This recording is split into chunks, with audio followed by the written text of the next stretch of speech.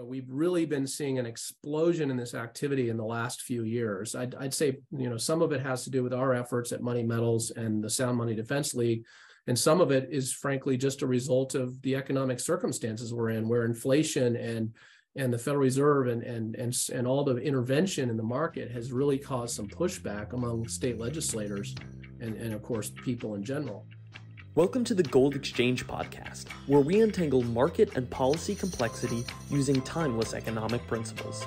For show notes and archives, go to goldexchangepodcast.com. Now, on to today's episode. Back to the Gold Exchange Podcast. My name is Benjamin Nadelstein. I'm joined, as always, by founder and CEO of Monetary Metals, Keith Weiner. Today, we are joined by a special guest, Stefan Gleason. Stefan, how are you doing? Hey, Ben, I'm great. Good to see both of you guys today. Yeah, we're really, really excited to have you. There's some big news kind of in the air in the sound money community, and we thought who better to have on than you. And Keith, how are you doing today? Are you excited? We've got a special guest on. We've got some great topics. Are we looking forward to it? Absolutely. Stefan's been a good friend for, seems about a decade almost. Almost. And client, so Stefan's the CEO of Money Metals Exchange, who's been a monetary metals lessee for maybe not quite a decade, but half at least. Mm-hmm. It's always good to see you again, Stefan. Yeah, it's great. I love what you guys do across the board, and also just the way you're sort of inventing and creating all the time, and really finding solutions which obviously work, as I know firsthand. Very cool. All right, let's jump in with just a basic question, at least for me. We've had JP Cortez on the podcast as well, talking about sound money initiatives. But why don't you give us a quick, broad overview? What is sound money? Yeah. Why should we want sound money? And what is the kind of landscape in 2023 for sound money initiatives? Right. Well, sound money is the system of a monetary system, as Keith well knows, and most of the listeners know, where you have honesty and you have actual money circulating that retains and holds its value, that's stable. And that was the system that we had in the U.S. all the way up until basically 1971, or at least till 1913, when the Federal Reserve System was created.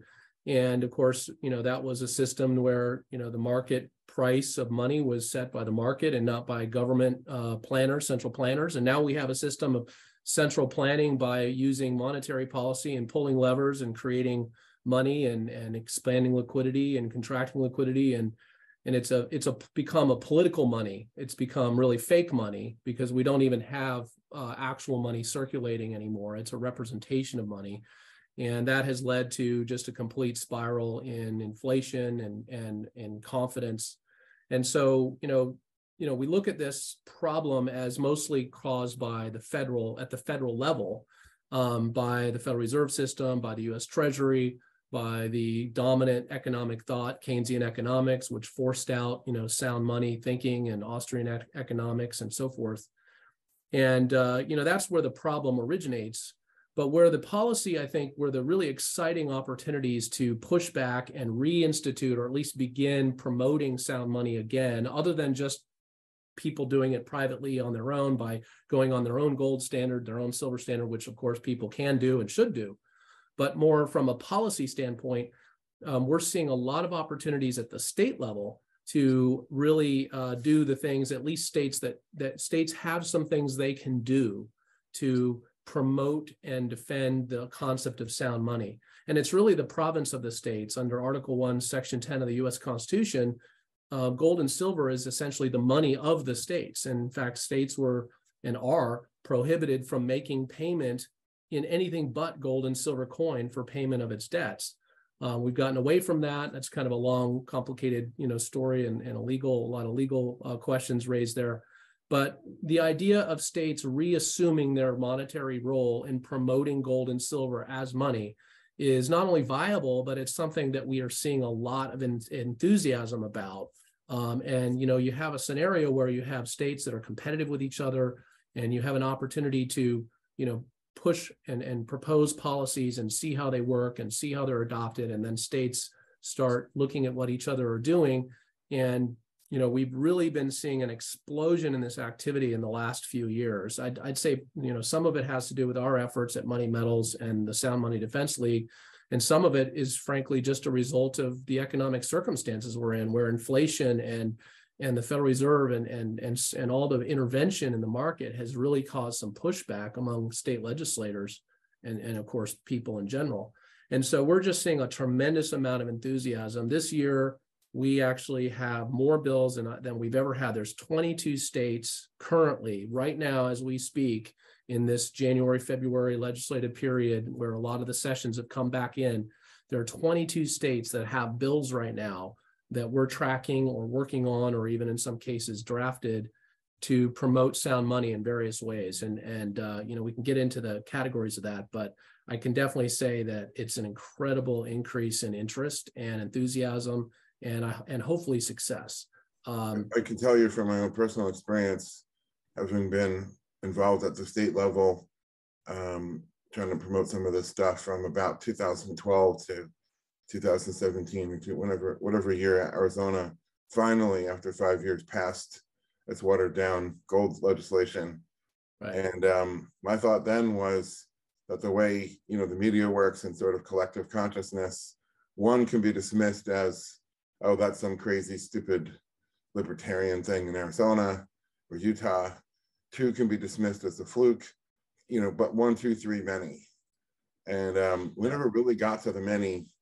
And I kind of got a bit burned out on it and decided I was going to go in a different direction and try to achieve this via Monetary Metals as a for-profit.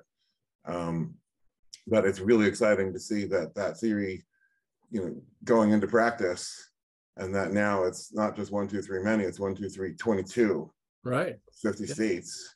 And I guess actually you got to count, there's a few more that probably don't have legislation because they already have passed something really cool. So it's probably more than half the states either have something currently pending or already passed something. That is, I almost could, I knew what the theory was in 2012, but I couldn't really imagine, how that would play out, 10, 11 years later. Very cool. Yeah, definitely that helped get the ball rolling. So those efforts were very valuable in what we're seeing today.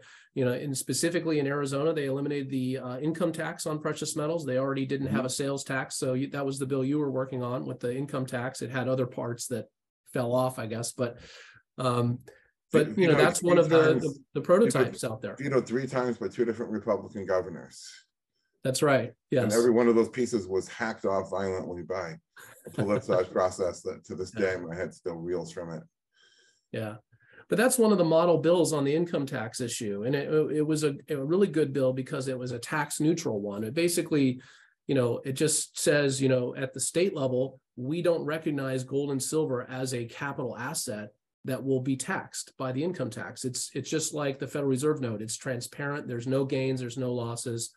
And, of course, because of inflation and devaluation, that will generally inure to the benefit of people who, sell gold that have gains and therefore won't have to pay taxes on them at the state level. But there's bills literally right now on just like that one or very similar coming up in Idaho, but already introduced in Iowa, already introduced in Missouri, already introduced in West Virginia, South Carolina, Kansas, Michigan, and Arkansas right now. Just on the capital gains issue that started with Arizona and Utah. That's a big impediment to circulation. If there's enough groundswell at the state level, then dare I hope or dream for it to be done at the federal level, then that's just one barrier removed for the use of the stuff, the way it always was. Yeah. And the first barrier is the sales tax. And we've seen a lot of progress there too. That was the one area where there was at least some good law in the books. And that was, the idea that when you purchase precious metals, many states would not charge a sales tax. But maybe 10 years ago, there were about 33 states that had an exemption. Today, there are 42. And there are 5 states that have bills that would do the same, and one state that would expand the exemption they have. So, and hopefully we'll pass 1 or 2 of those this year. That's been the most attainable policy change at the state level is to get rid of the sales tax. And as we've kind of moved away from that, not moved away, but accomplished most of those, we're starting to focus more on the income tax and on legal tender type ideas, payment mechanisms, and some of the things like holding gold reserves in gold, the state holding gold as a reserve asset. And so that's where a lot of the energy is starting to shift, because the sales tax battle has largely been won at this point. It's all over with the shouting, yeah. So tell our audience about the salient points in the Wyoming bill. And so, Sure. so the Wyoming bill, just to make sure I understand where it's at the moment, we're recording this on February 7, 2023. It passed the Senate, Right. and is pending the House. Correct. In Wyoming. Yeah, and we don't have the committee yet that it's going to. We think it's going to the Revenue Committee, but we won't know that probably till later today. But Wyoming legislation moves pretty fast. So we are going to do our best to mobilize through email and so forth and testify at the hearing, because it's going to come up very soon in the next few days, and it'll either move forward or not, and we'll see. But in terms of what the Wyoming bill does, it builds upon the Legal Tender Act that we helped secure passage of in 2018 in Wyoming.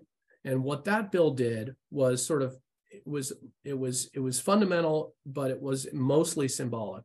But one thing it did do is it specifically said there shall be no taxation of any kind on precious metals, buying, selling, or anything related to precious metals transactions in Wyoming. Now, there already was no income tax in Wyoming, but there was a sales tax. So that obviously impacted the sale of, the purchase of precious metals in Wyoming. So that bill knocked out the sales tax in Wyoming. There already was no income tax, but there's now another law that says there will be no income tax or any tax on gold and silver. It also affirmed that gold and silver are money in the state of Wyoming, and that includes, they call it specie and specie legal tender. So specie would be gold bullion, silver bullion, rounds, bars, valued based on the purity and weight.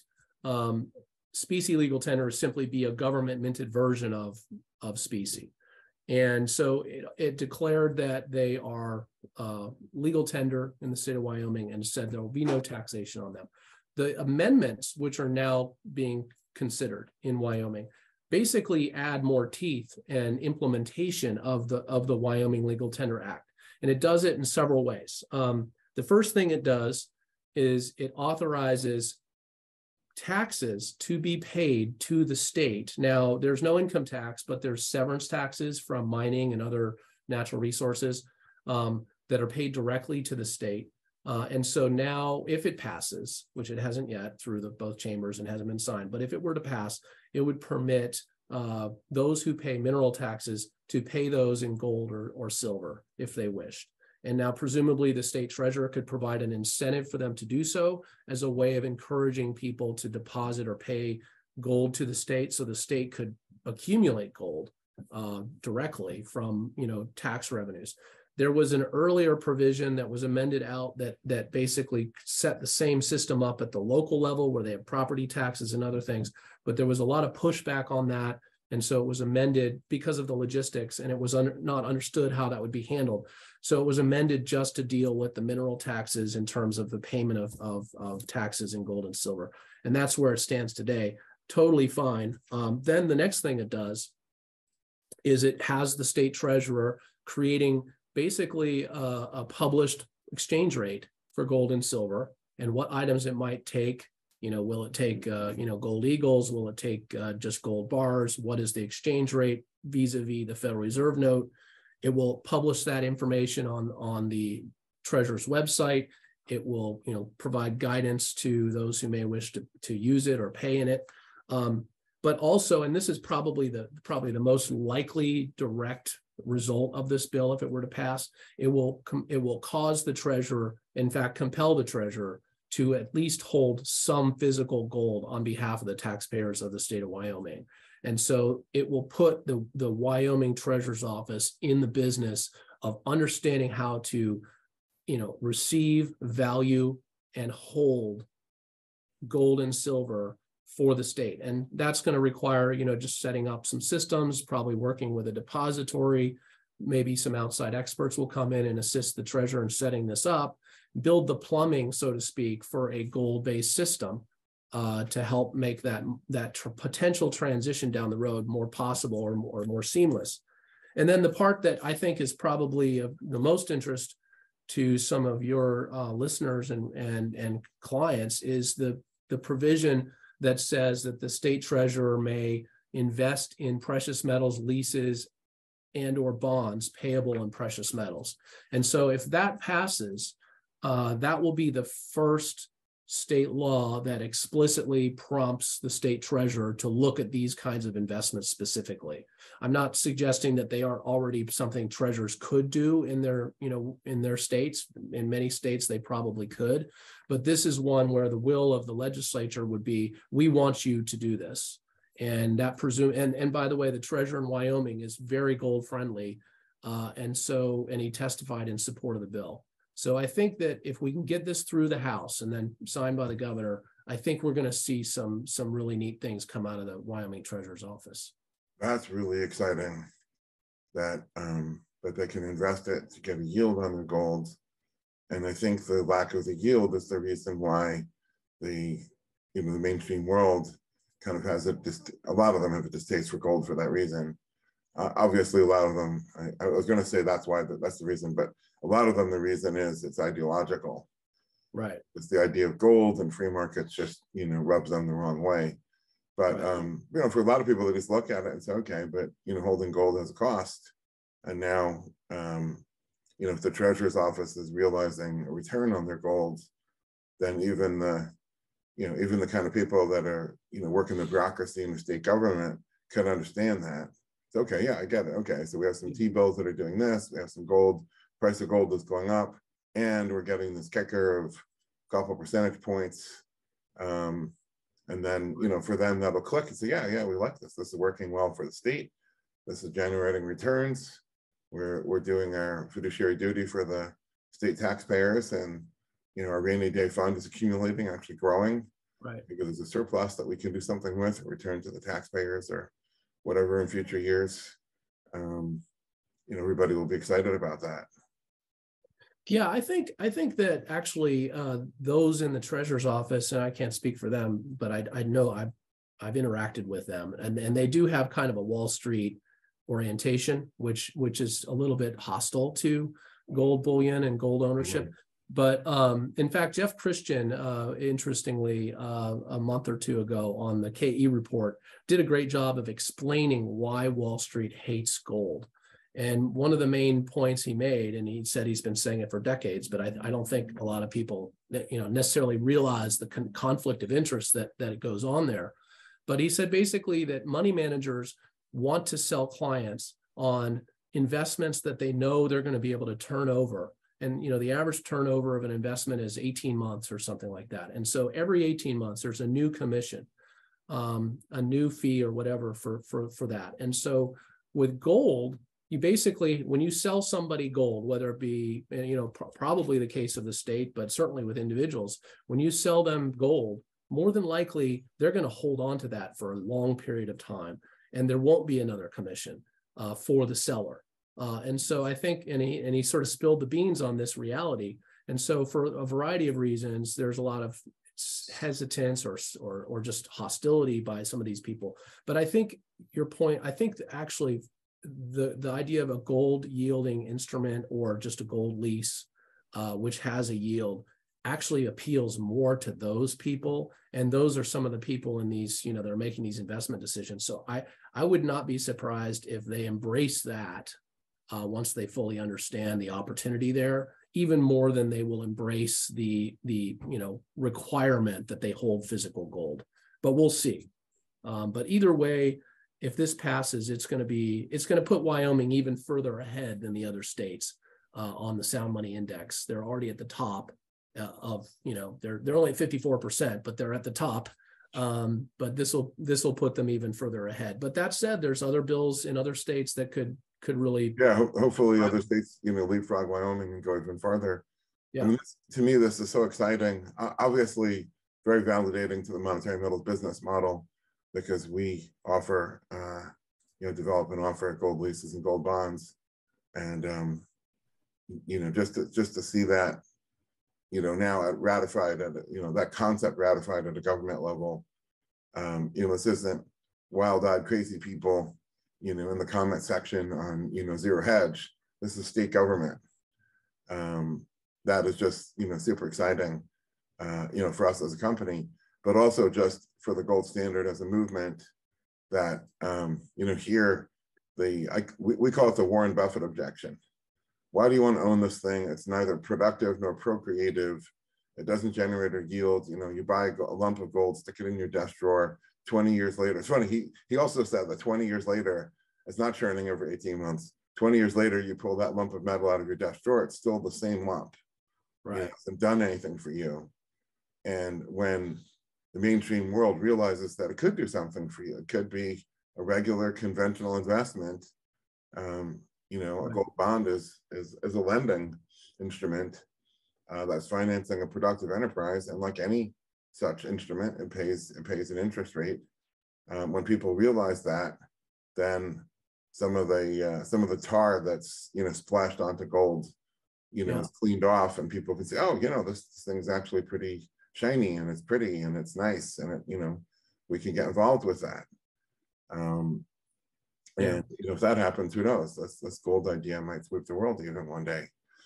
I've noticed, and when we're talking about the whole idea of yield versus holding the physical, I've noticed that those that say, okay, the yield is inherent, we got to have yield, we can't have no yield, and they sort of and of course yield is good, particularly if it's in gold, but it glosses over the fact that gold is, I consider it like cash, except it's better than cash because it doesn't lose its value over time. And they seem very focused on yield. Like even, a few years ago in Wyoming, we had a couple people saying, we got to have a yield. We can't just have gold sitting there. But yet they have third world debt that they own a huge amount of. Yeah. And it has a 9% yield, but it lost 30-40% of its capital. So whereas gold, has no yield, but it's gaining in capital, at least vis-a-vis the devaluing Federal Reserve note.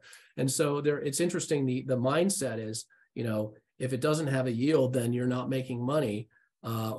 But they're not concerned about, the negative real return they have on their bond portfolio, which has a, 1%, 2% yield, but is actually getting a negative 5% real return. So there's a sort of a psychological glitch that people have when they think about physical gold.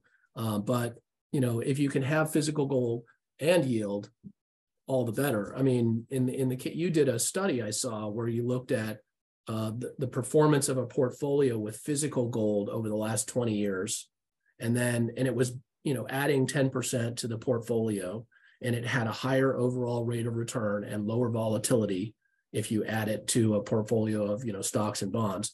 And then when you add it gold with a yield, it has an even higher overall rate of return with lower volatility. So they're both good, and they're both vitally needed in a portfolio.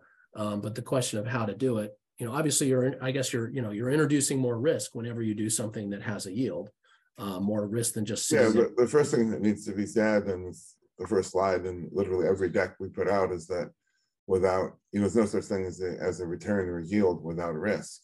Anybody promising you that, you should run. And now, of course, the crypto space, not to take any cheap pot shots there, but the crypto space, some of those old slide decks are coming out of what these companies were promising. It was like risk-free returns of 8% or 18%.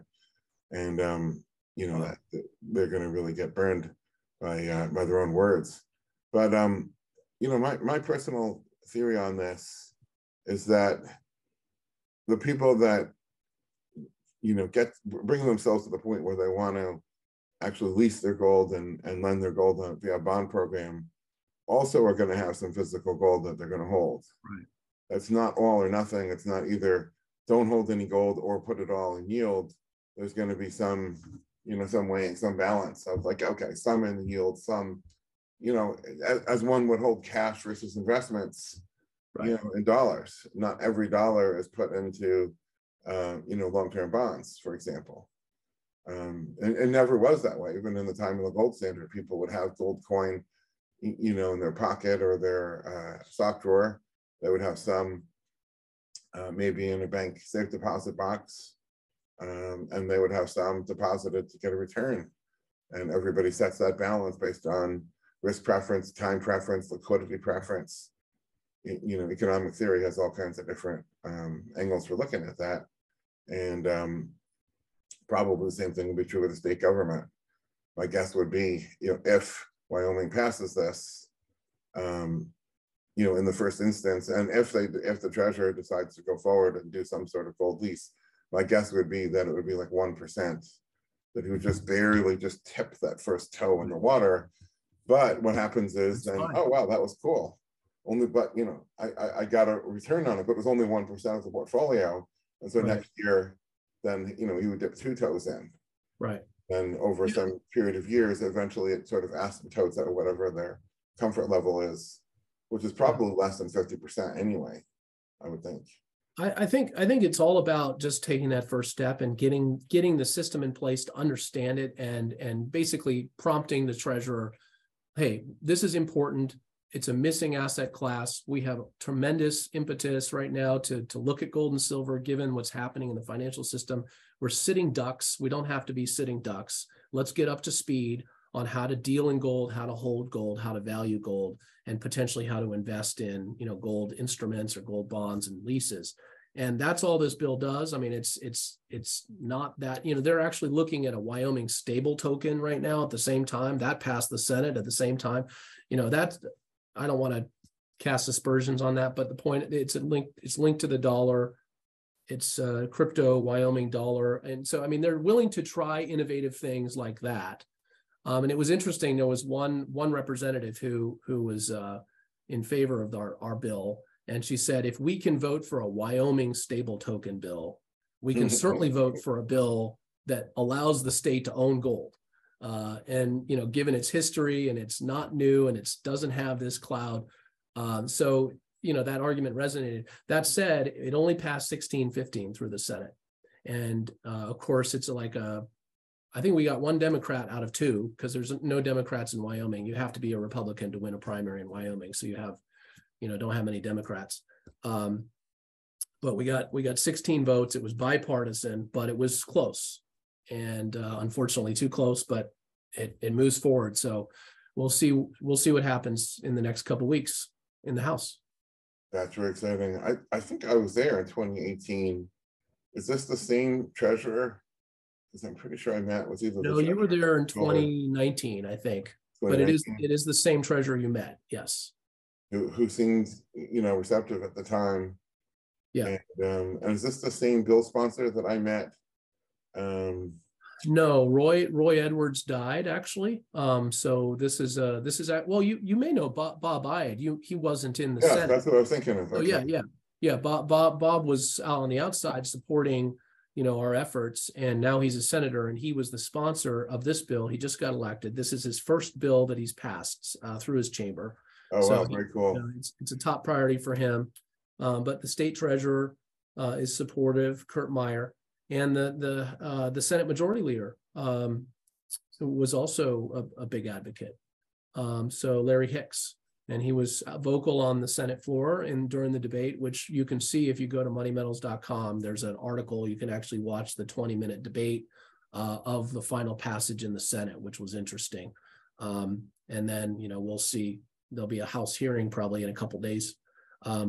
But there's another bill I should mention. There's a bill in Missouri that would almost do all the things that we're trying to get done in Wyoming. That's being voted on for third reading today in the Missouri Senate. It's already passed the committee. It would declare gold and silver as legal tender. It would remove capital gains taxes, and it would allow for taxes to be paid in gold and silver.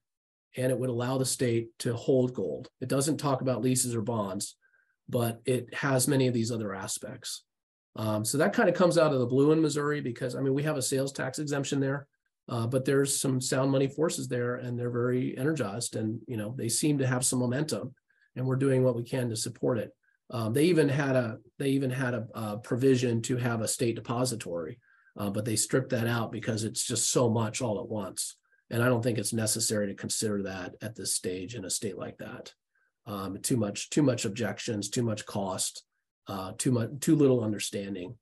Right. So yeah, there's a lot of very interesting bills right now.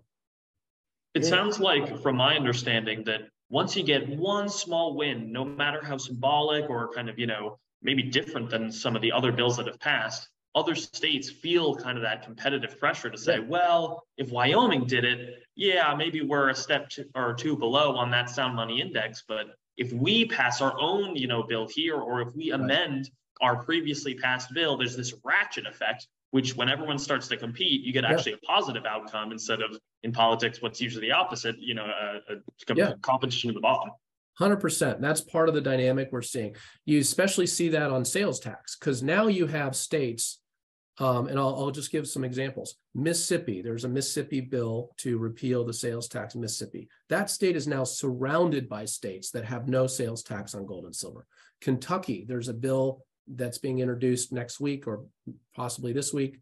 Same thing, surrounded by states without a sales tax. Wisconsin, sales tax repeal, surrounded by states without a sales tax. So you start having this, this, like you are like an outlier. This is an outmoded, even controversial practice of taxing gold and silver purchases. And so you're able to really, and they're looking at this like, we don't want to be like the only state. I mean, there's even business reasons. Put aside the ideological. You got the business reasons. You got coin shows won't come to your state. They don't want a sales tax collector milling around, checking everybody's certificate. All these out of state, out of town people getting nailed. The coin industry, like, we're not even going to go to a state that has a sales tax. Then you have customers that cross state lines. If you're surrounded by states without sales tax, people will go to the next state to buy their gold. It's worth it. Theoretically, if they bring it back into the sales tax state, they're supposed to pay a use tax, but they don't. And so, they probably don't even realize they're supposed to. But the bottom line is, it's bad for business, putting aside the sound money aspects.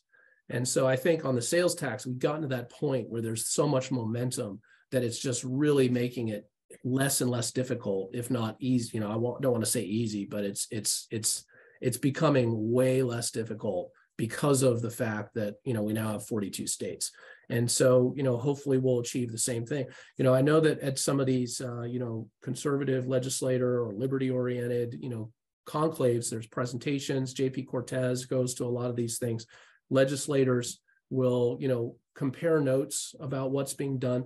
And with everyone talking about inflation right now, it's the number one issue or number two issue in the country. And so this is part of that solution. And I think for all these reasons, we're just seeing a tremendous amount of enthusiasm and momentum. I was going to say, we haven't passed anything yet this year, but we'll see.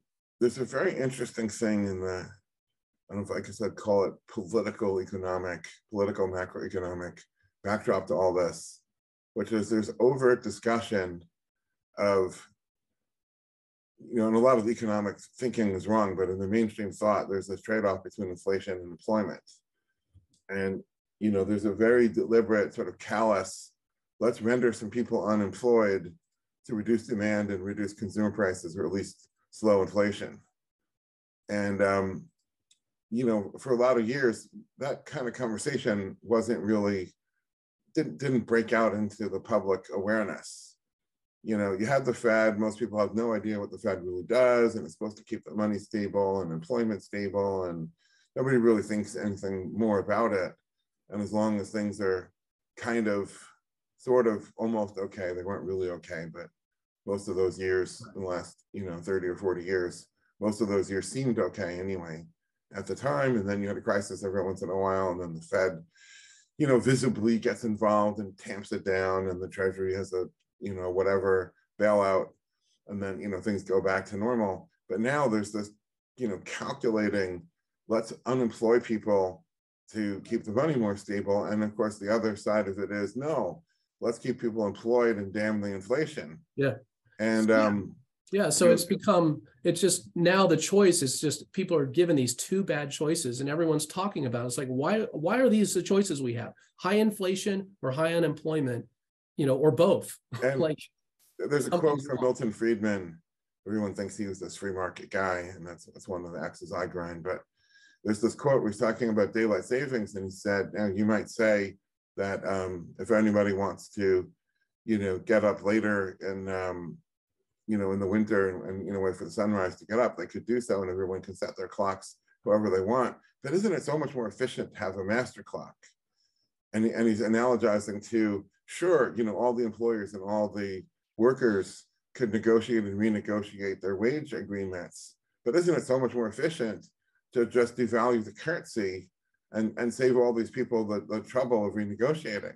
Well, of course, anybody who's holding savings is like, wait a minute, I'm collateral damage.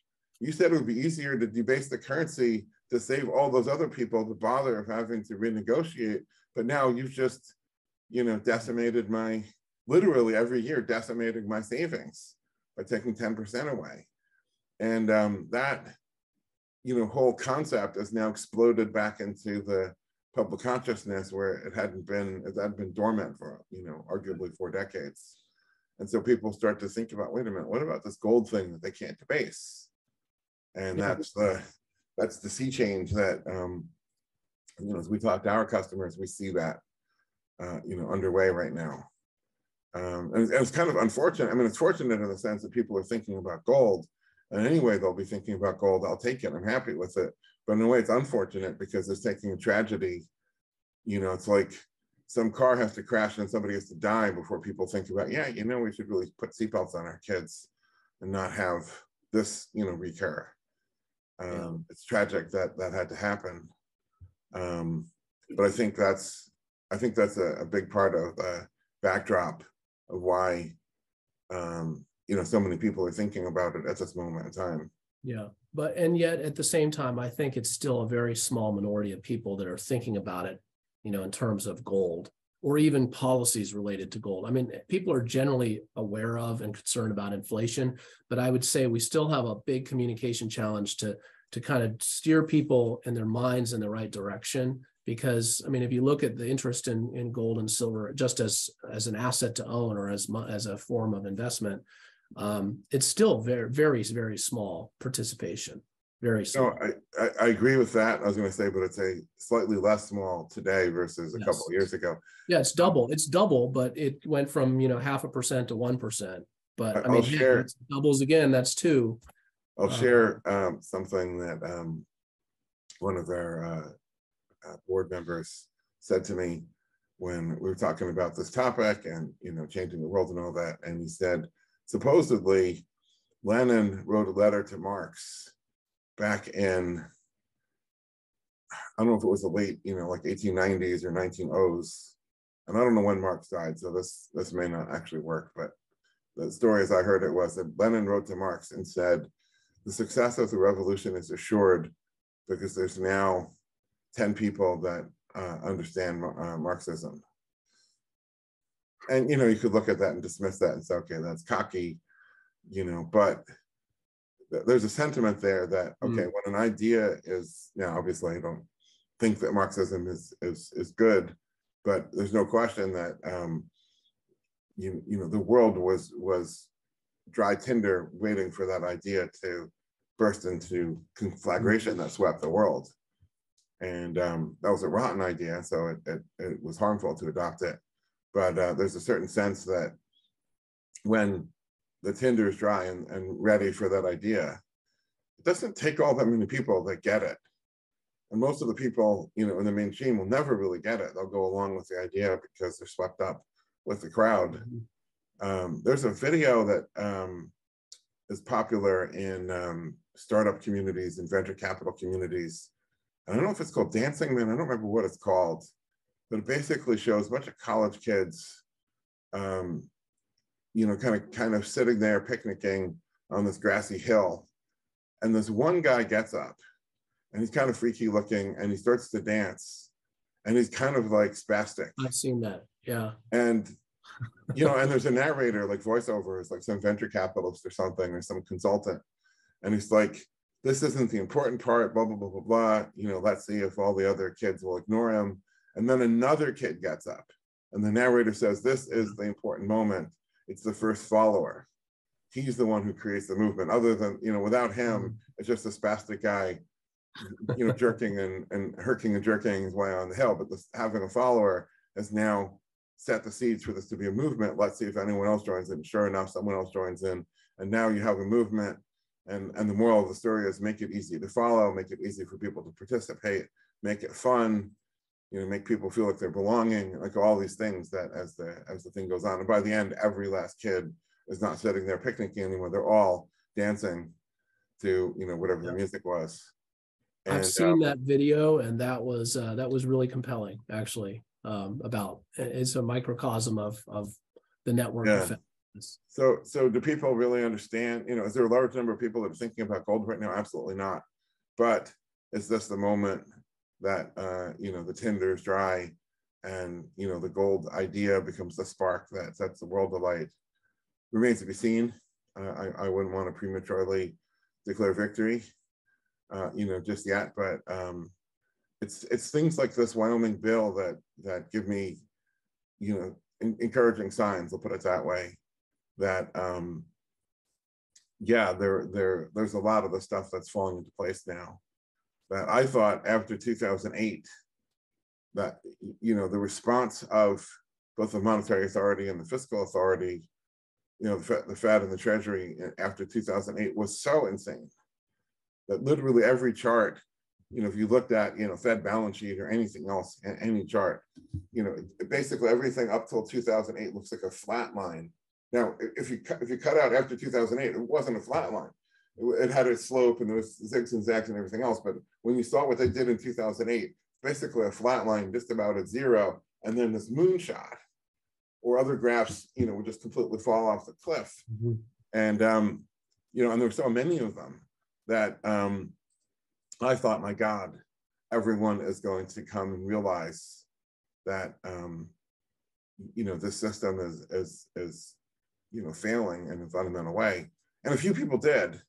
But then what happened was the Fed tamped it down and they got the market to come back and buy, you know, junk bonds and everything else. And then everyone said, oh, see, it's working. The Fed did what they're supposed to do. They're a bunch of really smart technocrats and they did all the necessary things. And we, you know, we don't understand it, but they did the right thing. And, you know, everything was fine. You know, by 2011, you know, victory was declared. And, you know, but then, you know, we had another little eruption, what about 2017? And then obviously a much bigger eruption when COVID lockdowns hit. And now we're dealing with the hangover from the COVID stimulus. And each episode, there are more people that, you know, kind of open their eyes and look around and say, oh my God, I had no idea. This is what our masters were doing to us. And anyways, this is super, super exciting. And you know, I'm gratified to see that the early efforts that I did kind of helped, you know, lead to this as I bowed out. And but I'm also glad that I had that chance to go to Wyoming, meet some of those folks. Maybe I planted a seed or two in some of the things I said, I hope. And now just, you know, really grateful and thank you for your efforts and the Sound Money Project. No, what do you call it? Not Sound Money Project. Sound Money Defense League. Sound Money Defense League. There's something called the Sound Money Project, which I've written for, but that's a different thing. But I'm really grateful for your efforts and JP at the Sound Money Defense League. And man, just to see virtually all states getting rid of sales tax is just, you know, an incredible thing to see, because that's not how the world was for many, many years. So you really can change the world. Yeah, and it's really just so much easier to do public policy at the state level, where with organization and grassroots, these legislators don't usually see that on any one bill. So at the federal level, you know, they get hammered on all the time by their constituents. At the state level, our bills have become, in some cases, the most popular or the one of the most talked about bills at the state level. because the grassroots, we have very enthusiastic people. We're sending out emails, direct mail to people in the state, asking them to contact, giving them something to do. And they're doing it. And they're doing it in a manner that these legislators are not seeing on other bills. And yet there's no real opposition, at least for the sales tax stuff. Nobody really opposes that. So it's like all this support, no opposition, it makes it a lot easier to do. That was something I used to argue in Arizona, and I remember going to Texas and at least one or two other states, is that, look, most of the legislation that comes before you creates a winner and a loser. And winners are going to be here telling you how great it is, but you're also hurting somebody, and somebody's going to be pissed off and want to vote against you in the next election. Right. But this stuff to lift this tax or make the state slightly friendlier to people that have gold doesn't create any losers. There's nobody here showing up saying you're taking away my livelihood. Right. You're hurting my kids. If you cut the school budget by 1/1000% everybody shows up and says, you're hurting children. Right. You don't have that with this. There really isn't an opposition other than sort of the broad-based ideological antipathy to gold. But those people aren't really motivated to show up because it's not really affecting their lives. And so the testimony in every bill that I went to, the people that showed up to testify in the chambers, was completely lopsided. You'd have 17 people that wanted to get in a word and say, yeah, please pass this, and zero. Or you had the legislative council said there's a constitutional issue, or you had a fiscal note, and the treasurer said, well, by requiring us to accept payment from the public in gold, we now have a problem of we don't have the technology to detect counterfeits, we don't have the security, we don't have a safe in our office. You have those sorts of, I guess I'd call them quibbles. Technical objections, yeah. But you didn't have the public showing up saying, don't pass this, you morons, you baby killers. You didn't have any of that. You just had all the people showing up saying, look, it's constitutional, it's sound money, so, protect us from the Fed. And so the politics are very one-sided, which is favorable. Yeah. Ben, you were jumping in there. I wanted to ask you because, change occurs on the margin, and a lot of people are going to be listening to this and saying, wow, Stefan's doing incredible work. Maybe they're clients of Monetary Metals and want to know how they can get involved kind of in the Sound Money Defense League. What are some ways that, let's start with a simple question. What are some ways that an individual who kind of has no experience with any of this stuff can get involved, either specifically in Wyoming or just in general with Sound Money and Sound Money initiatives? Yeah, well, I guess, first of all, we have a lot of information on the soundmoneydefense.org website and the moneymetals.com website. So sign up for the email list on either of those sites, moneymetals.com or soundmoneydefense.org. And we will be able to contact you when we have a legislative project in your state. We have literally about 700,000 email addresses. Many of those are customers of Money Metals, and many are just people that are on our list.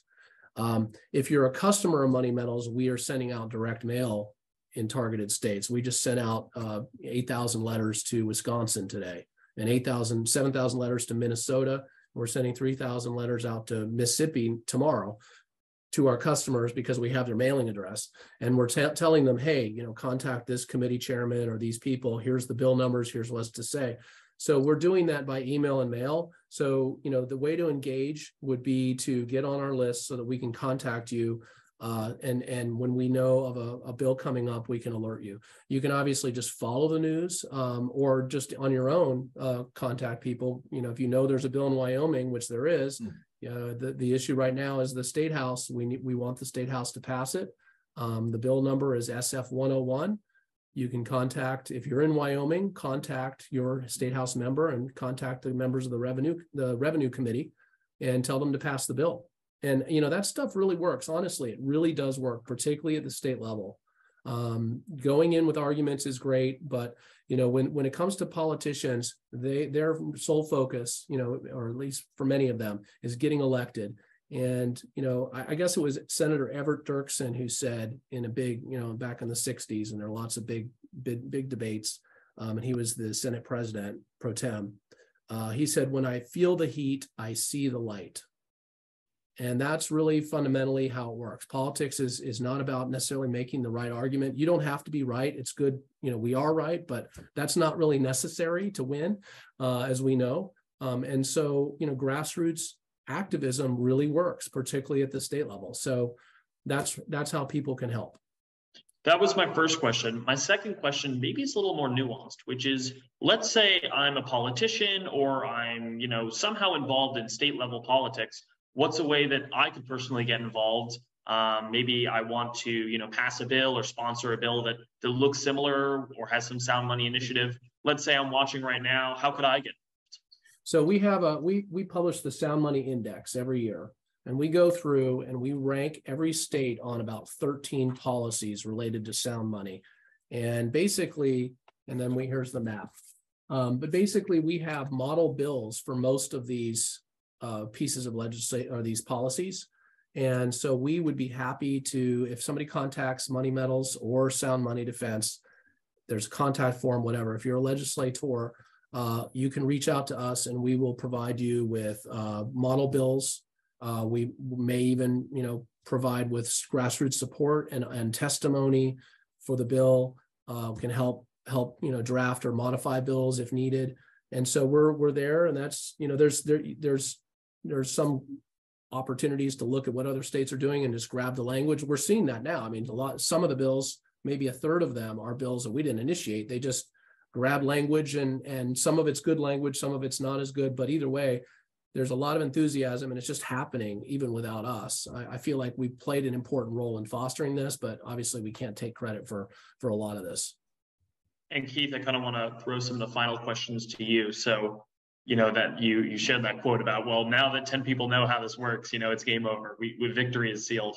Can you explain to at least the two of us listening, I know Stefan definitely knows, but to anyone listening in the audience, what is the benefit of a gold lease? What is a gold bond? Maybe some people have never heard of it. Maybe they're not clients of Monetary Metals.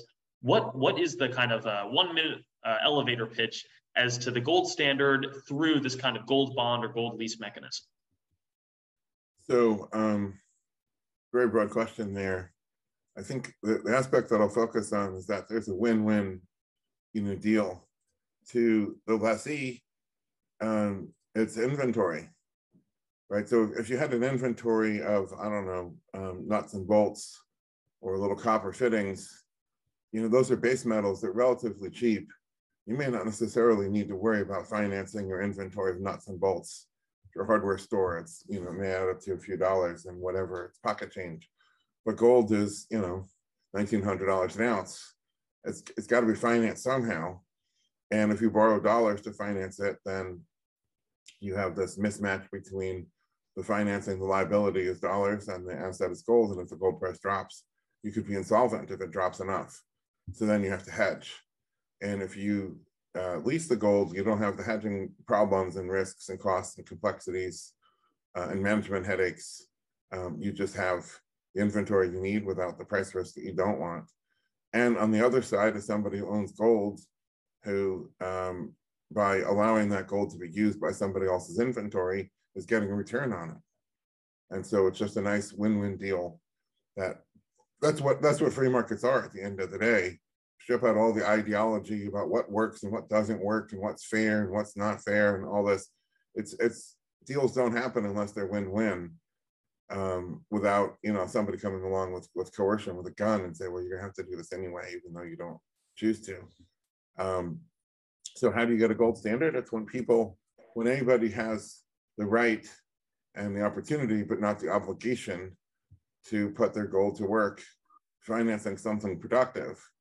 As we saw with crypto, there was all sorts of promises of things that called themselves yields, but it was all self-referential. It's now become infamous, the Alex Machinsky so-called flywheel, which is basically a Ponzi scheme. You're getting all this deposit in, and it finances the purchase of more, and then more people buy more, and as long as the price keeps going up, the Ponzi scheme seems to work. But there's no actual yield there because the only money that comes into the system is the money of the next person to buy in. And when you finally run out of buyers in, then it collapses.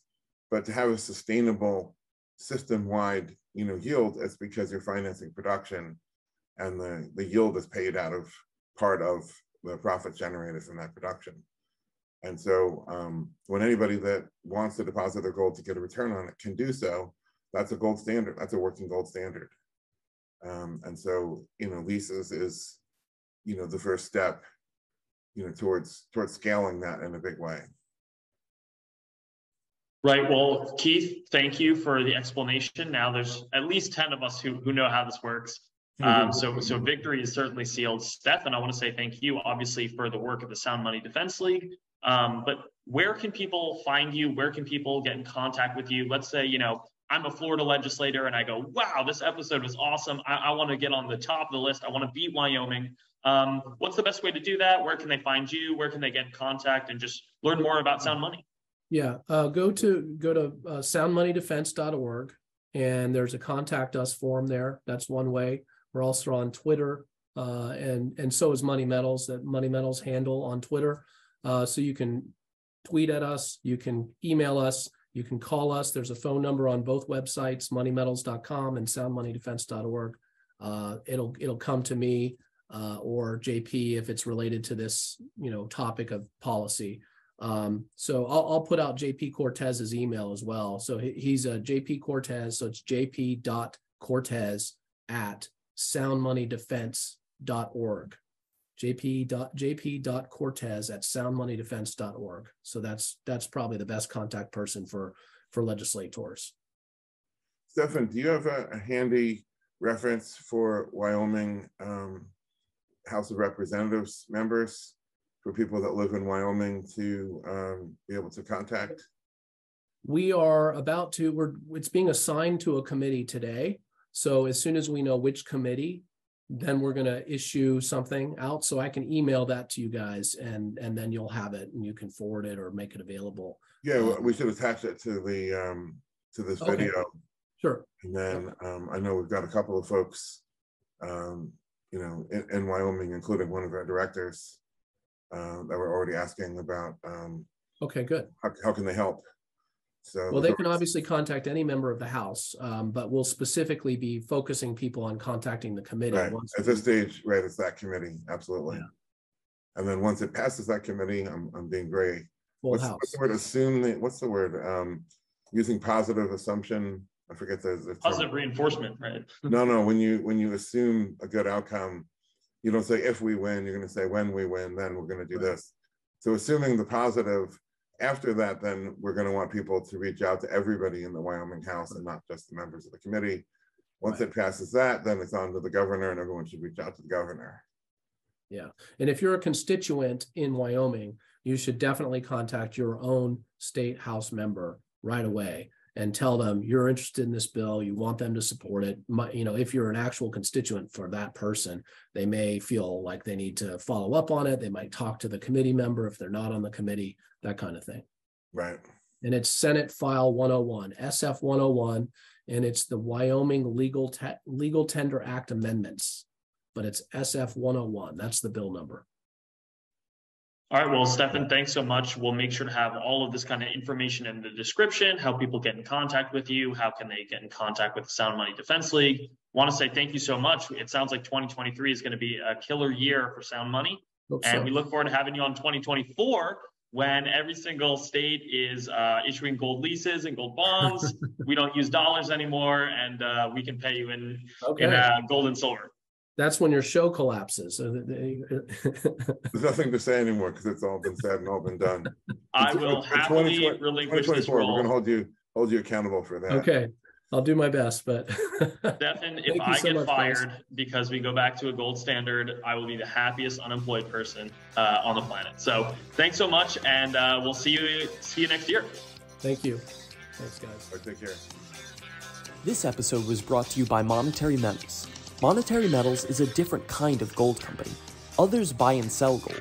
Monetary Metals operates the Gold Yield Marketplace, a platform of products that offer a yield on gold paid in gold to investors and institutions, and are gold financing simplified, reliable financing denominated in gold with a built-in hedge for gold-using and gold-producing businesses.